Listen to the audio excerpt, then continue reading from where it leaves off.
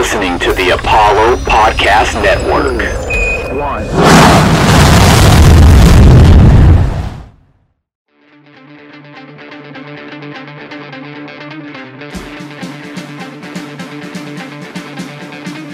This kid's got ridiculous power. The rookie strikes again. Welcome to the show.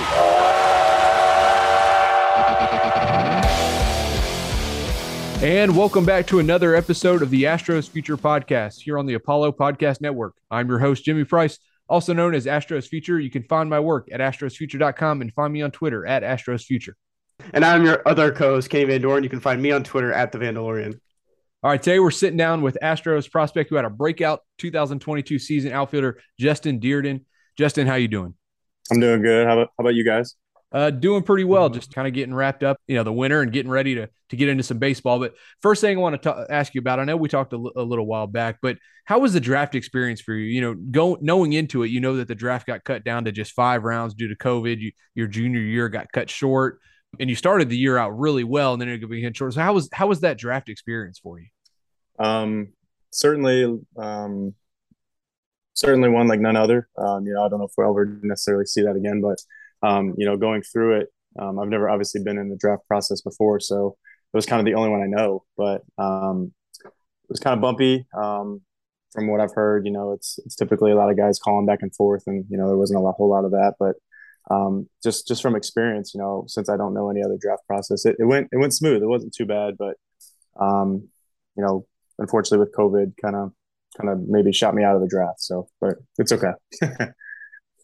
And coming in, more recently, Astro scout Jim Stevenson has been raving about you. He's been saying, he's known about your potential for a long time. And I know he had that region where you were drafted from, where you were signed out of. But coming into the draft in that time, were there other teams out there looking at you? And what did Jim really like about you that also other teams liked?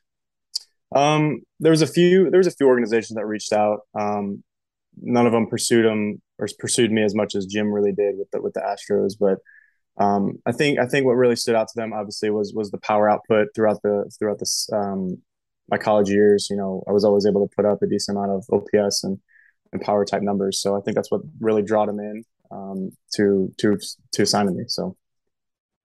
So do you think it benefited you at all, like being able to kind of choose the Astros? You were able to take offers and see what teams were interested in. You were able to choose which team you wanted to ultimately end up playing in the minor leagues with. Do you think that benefited you at all? For sure. I mean, it's always good to have, different options to your, disposal and things of that nature. I heard nothing but good things about the Astros, that they were very analytical, data driven, and, they weren't really necessarily talking to players about how they felt in certain swings and why they were changing it. The Astros, they had data to back all that up, which is always good. So you really broke out onto the scene in 2021. You didn't have a season the year you signed, 934 OPS through 83 games. But how were you able to adjust so quickly to professional play? Yeah, I think that's a good question. I think I remember going from 2020. I think we had an instructional league that year. When we signed, we went down maybe October or whatever for a little bit. And I just tried to absorb as much as possible from the coaches and people and players down there. Going from college ball to pro ball, I think the biggest thing that I necessarily didn't see in college was hop, at least at the level I was at, and how the fastball can move and rise up. So I kind of took that under my wing as much as possible, and running with that and working with machines that could throw a lot of hop really helped shorten my swing, and it kind of brought me where I am today, I guess. Building on a really good 2021 season, you had a even better 2022, made it up to AAA. And for those that don't know, most of them probably do, but for those that don't know, Justin here hit 302, 942 OPS, led the system in doubles with 40. 25 home runs, 101 RBIs in 124 games. So what changes did you make from 2021 to this past season? Yeah, I think going from the different levels and kind of experiencing different things, I think the biggest thing for me was just being more on time to the fastball. Really being on time to that fastball helped me to actually hit the other pitches as well. Not kind of getting caught in between or anything of that nature. But seeing baseball more as you're trying to hit the ball and it's moving in different directions, but not necessarily trying to hit the pitch, if that makes sense. So, being on time to the fast stuff, and then that kind of helped me adjust to the other things as well, for sure. And kind of like that jump to the Texas League in this past season, I've heard that from like pitchers and hitters, it's probably like the toughest jump in the system going up to Double-A from North Carolina. How do you kind of prepare yourself for that, and how do you kind of just find success early against you're getting closer and closer to Triple-A, maybe even the majors, and these guys are a little bit better everywhere you go. Mm-hmm. Yeah. The adjustment kind of, I think, happened in season. It's kind of hard because I was actually expected to break camp at at High A in Asheville last year, and the situation had it that I was going to move up to Double-A to start the season. But so I was actually preparing to go into High A, and so there wasn't really much preparing actually going into Double-A. So I kind of made the adjustment a little bit late. But yeah, it's definitely a different type of ball up there. They can locate the fastball, they can locate spin. It's definitely a different type of game up there for sure. So looking at playing in Double-A, and you were there for quite a while, it felt like I know me and Kenny talked about it a bunch. It just felt like one of those days in the summer you're going to get promoted to Triple-A, and it kept going, and then finally the promotion happened. Had success at both levels, but Triple-A one step away from the majors, and I'm sure you faced some either former major leaguers or future major leaguers in Triple-A this year. So was there a difference in the pitching that you saw between that Double-A and Triple-A level? Yeah, 100%. Going from A ball to Double-A ball is definitely a jump, but I think the harder jump was actually going from Double-A to Triple-A, because they can obviously locate the stuff. They know what's good, what's bad, but they can also use that to attack different hitters' weakness. So it made for a different challenge, not necessarily from being able to hit different pitches, but being able to hit different pitches in different locations as well. So. And looking at where you're playing defensively as well, you've played a lot of center field this past season. Is that where you kind of think you profile the best, moving forward? Yeah, I think we talked a little bit with different defensive coaches in the organization, and they like me in center field. I've played a little bit of the corners. I think I don't even know at this point which one I've had the most time at, whether it's left or right field, honestly.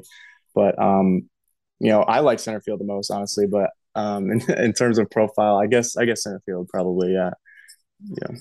And I think when we talked, maybe I don't know if it was earlier this year or last year, maybe it was earlier this year, but I know you mentioned that speed being a kind of a key contributor to your game. I know you had 12 stolen bases, and that's obviously important in center field. But is that kind of one asset that you take pride in is having the speed out in the outfield?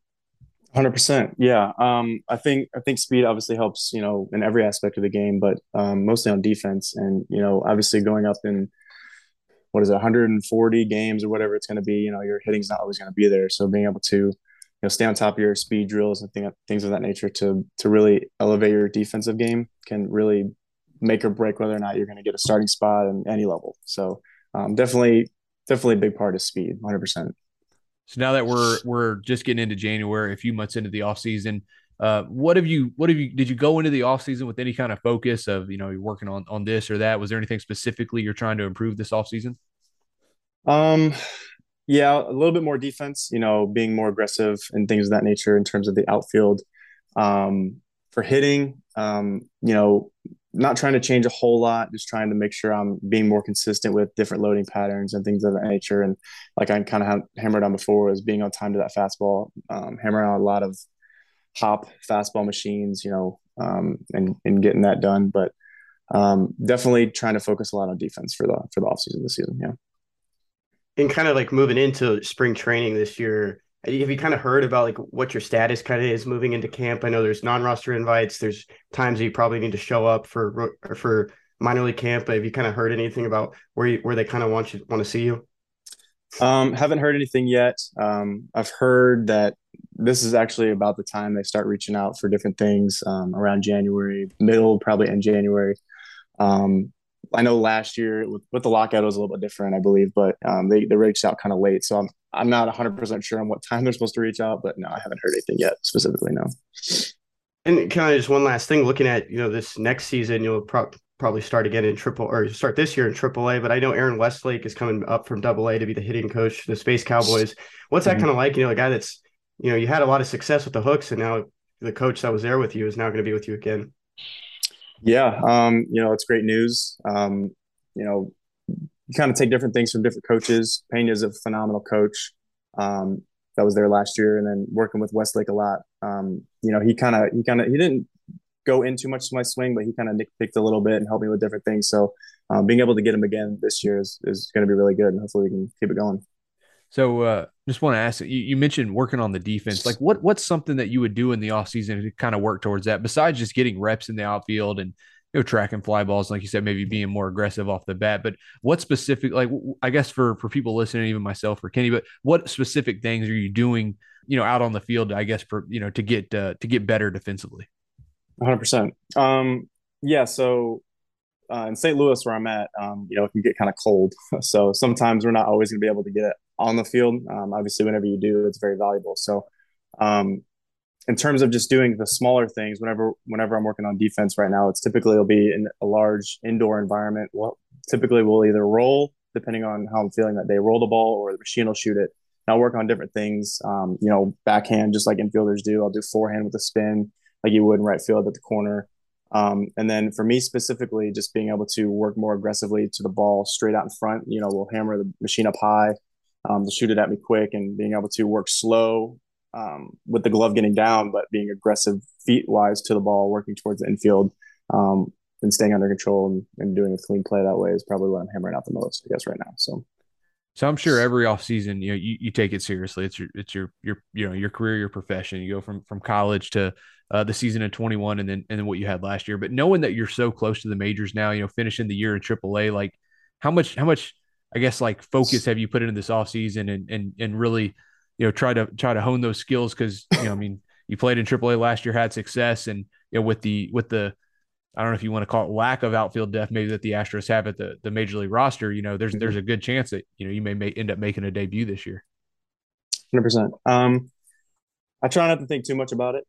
Obviously it's exciting, it's awesome. You try not to let the talk and the noise get too much into what you're doing, in the off season, and just focusing on, kind of what the coaches give you and things of that nature will, help you get to the big leagues no matter what team it's with. Obviously I would love to be with the Astros. They're an amazing club. They're an outstanding club, but I try not to rest until, that day eventually comes with any club. But just being able to really kind of mitigate the noise and just keep working is probably the best thing.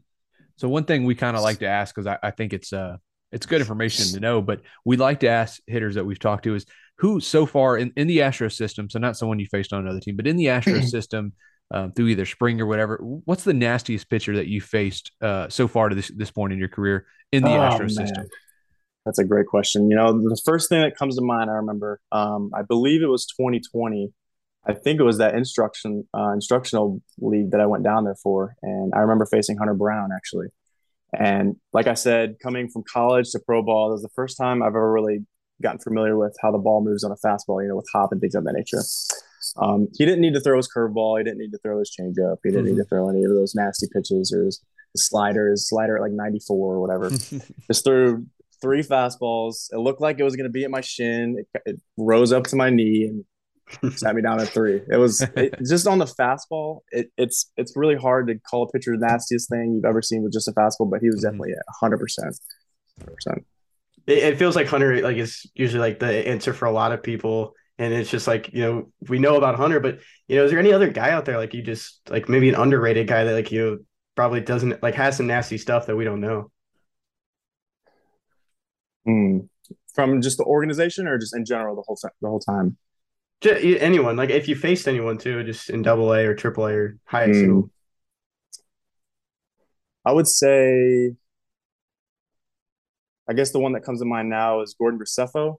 With the Cardinals, he's got that really big bender, but he has also got some hop on his fastball. So he can kind of move it in different directions. He's got that hop fastball. He's kind of got the curveball he can play off of, and he's got a pretty good changeup as well. He can easily dice you up in 3 different pitches like that. So I would definitely say Graceffo that way, 100%.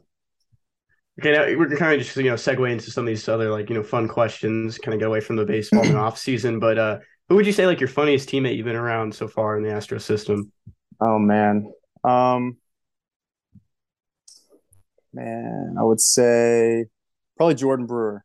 Jordan Brewer, yeah. He's an absolute goofball, man. If you ever get to talk to him in depth, man, he's a great dude. You've played in two different times. So you got the 6-game series, you get the one scheduled day off, which allows you to have some free time either with travel or whatever, which I know a lot of minor league players like that, but it probably gives you some free time as well to focus on your Netflix, your Hulu, whatever you watch. But so what's your go-to TV show when you're on the road, need to throw something on? Honestly, I'm not the biggest Netflix guy. I would say, um, I try to be a big reader as much as possible. I'm reading um, there's a psychology book, The Influence. It's called Influence, Psychology of Persuasion. And it gives you a lot of different details of compliance and things of that nature. I guess the one before I remember in season I read, it's kind of hard. You know, you always want to sleep on your days off, but Yeah. I was diving into the 7 Habits of Highly Effective People. That was a really good one.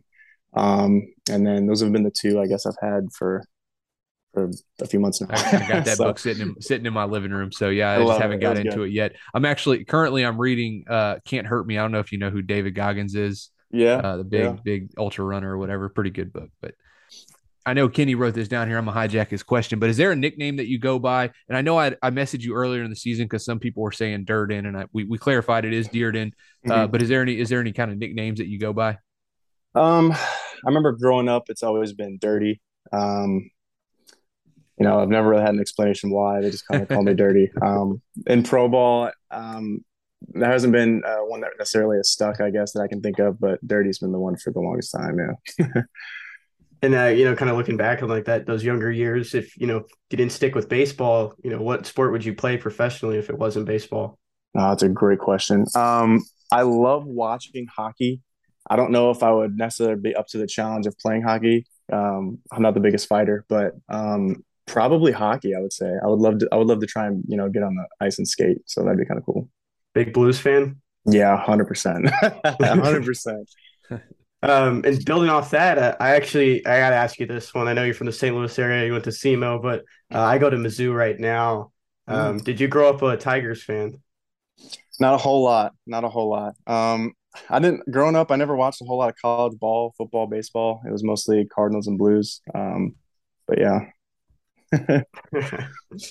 All right, Justin. Well, I think that's all we got, man. I appreciate you taking the time to hop on here and chat with us. Congrats on a phenomenal 2022 season as well. Thank you. I appreciate it, guys. All right, that's going to do it for the first segment. In the next segment, we're going to look back at the 2022 season, and we'll get to that in just a moment.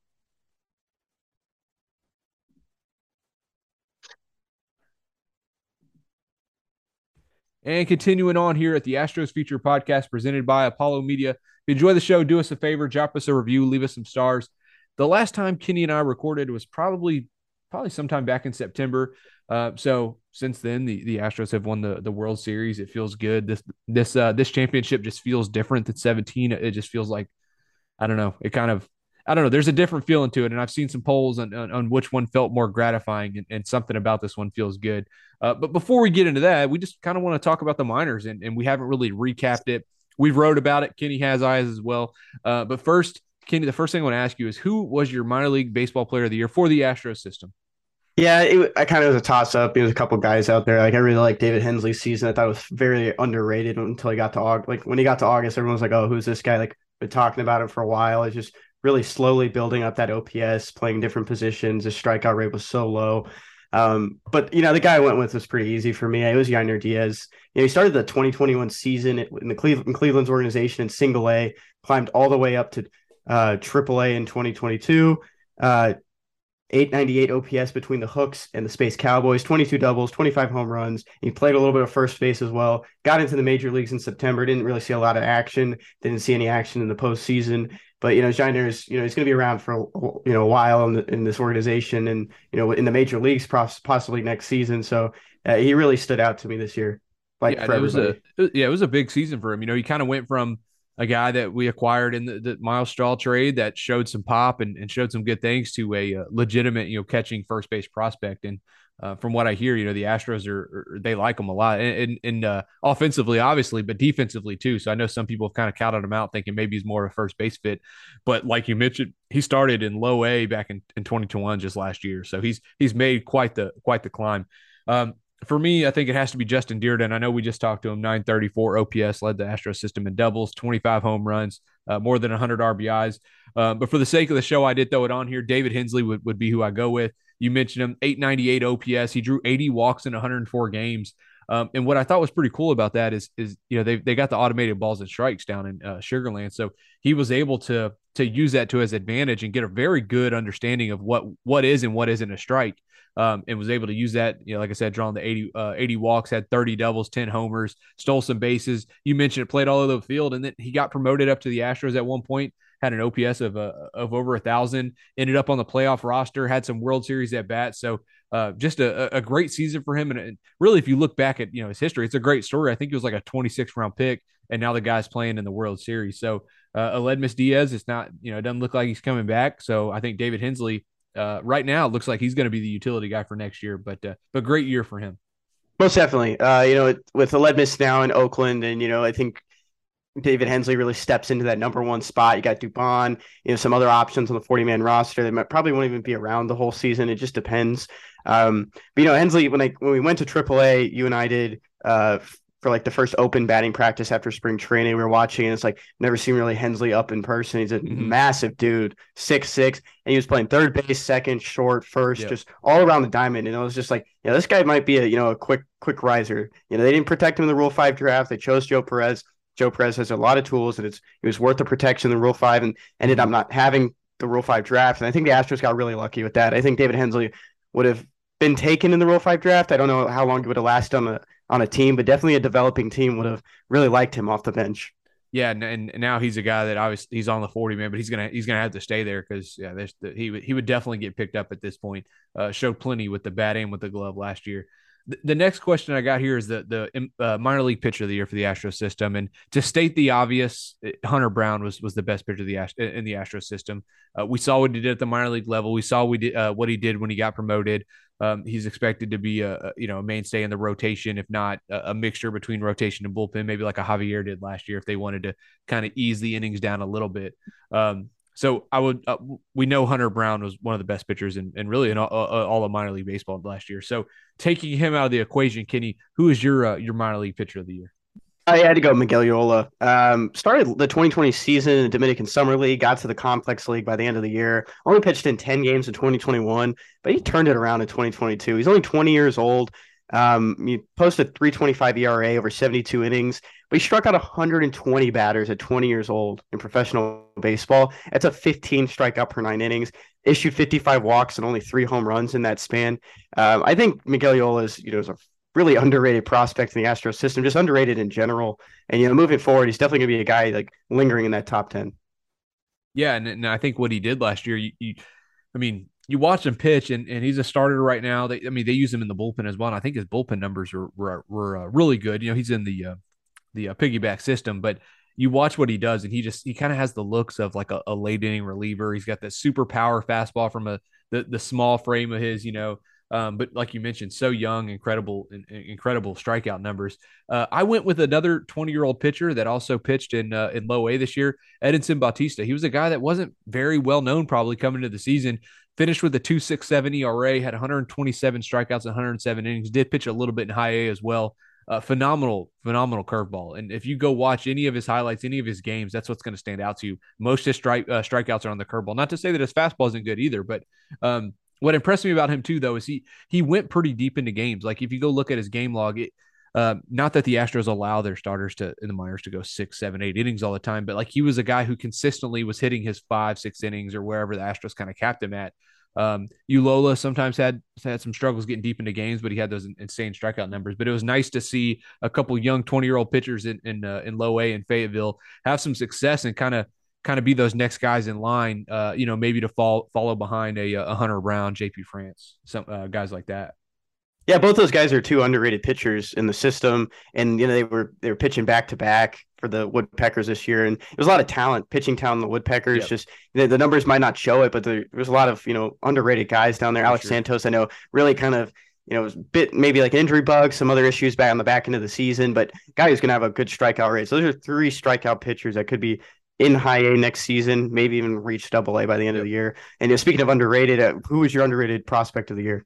All right. So there's a lot of ways we could go with this, and it's hard to choose it because, it maybe not underrated to us, underrated to others, but I had like 3 names that popped up. The first one, though, that I thought of was Spencer Arrighetti. I talked to him last year, but if you look at the numbers on the surface, you may be a little concerned of the high ERA, but had 12.8 strikeouts per 9 innings. But he pitched in Nashville majority of the season, and he had some really good outings. I'm talking ones where he went 5-6 innings, struck out 8, 9, 10 guys, didn't give up a run, maybe a single hit, no walks. But Nashville is a tough place to pitch. Right field, I think, is like 280 feet down the line. Left field is they're on a mountain in elevation. It's a tough place to pitch.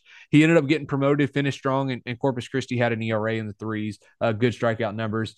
Fastball is 97, 98, has a couple good breaking pitches. So he's a guy that I think if I was trying to figure out who I think the breakout prospect could be next year, I think Arrighetti has a good chance of being that guy. Yeah, definitely. I think Spencer, it was him and Chase McDermott just battling for that strikeout numbers. Unfortunately, Chase is with Baltimore now. He was in the trade for Trey Mancini, but both those guys, we talked to Chase last season. It's just like those guys were butting heads and, going after it. They were really building off of each other coming out of the 2021 draft.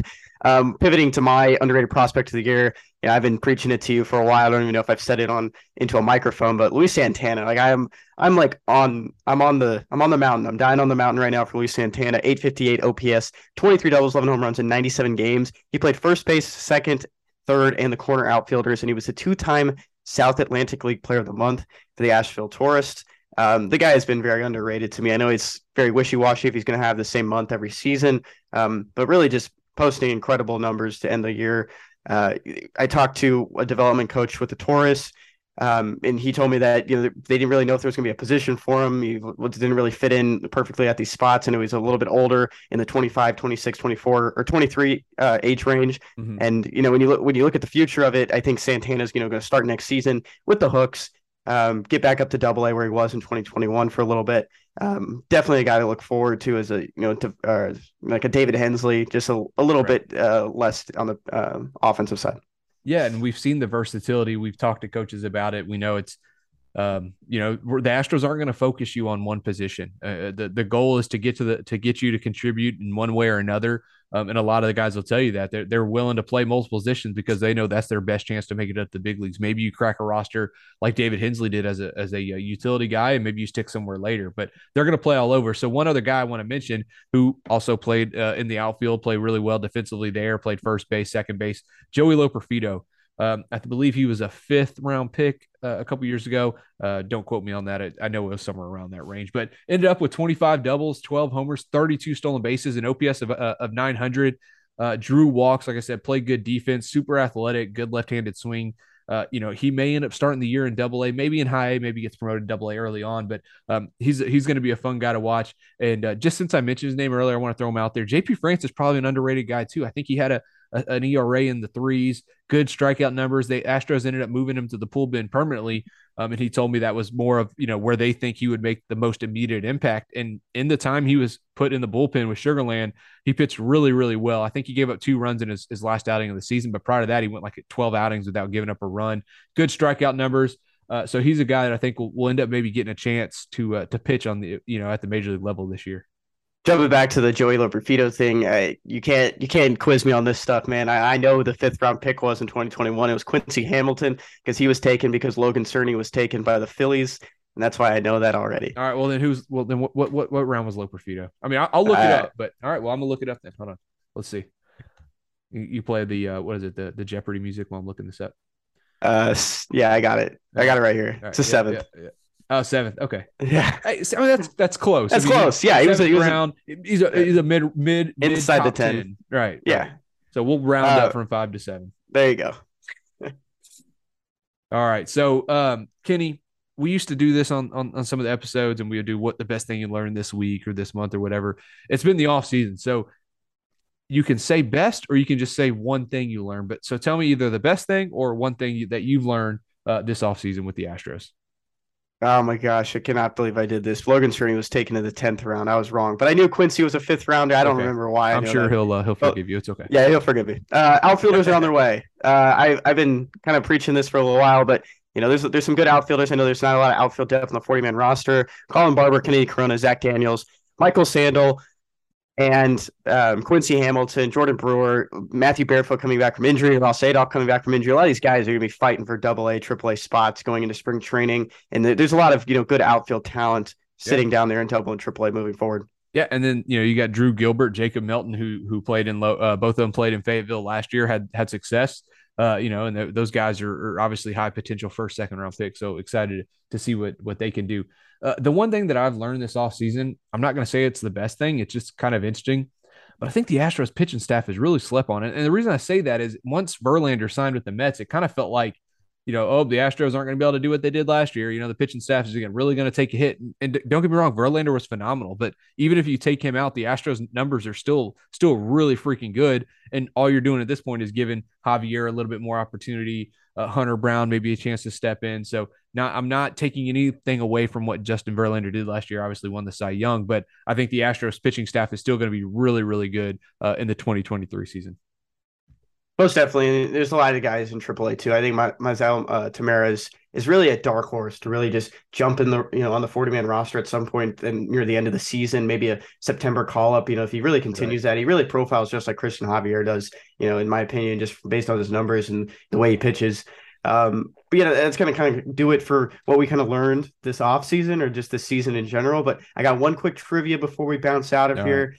I said earlier in the show, we were talking to Justin and he went to SEMO, which is Southeast Missouri State University. But that's not the first school he attended. The first school he attended is in Greenville, North Carolina. Do you know what school that is? Coastal Carolina? It's close. Coastal Carolina is in the south. Okay, all right. God, I just looked it up too because I was looking. God, you're gonna have to tell me. I was looking at it yesterday. Damn it. East Carolina. East Carolina. Darn it. Man, I was looking, and I right when you started mentioning, I was like, man, I think I know this because I was looking at it, and he didn't play there much, and then he went to South. It's like 3 games. Played well, but yeah. All right, well, I think that's all we got for this episode. Appreciate everyone paying, listening and hopping on here with us. So please be sure to subscribe to the podcast on iTunes, Spotify, wherever you're listening to your podcast. As always, thank you so much for listening. We look forward to having you back for our next episode of the Astros Future Podcast, covering your Astros in the minor league system.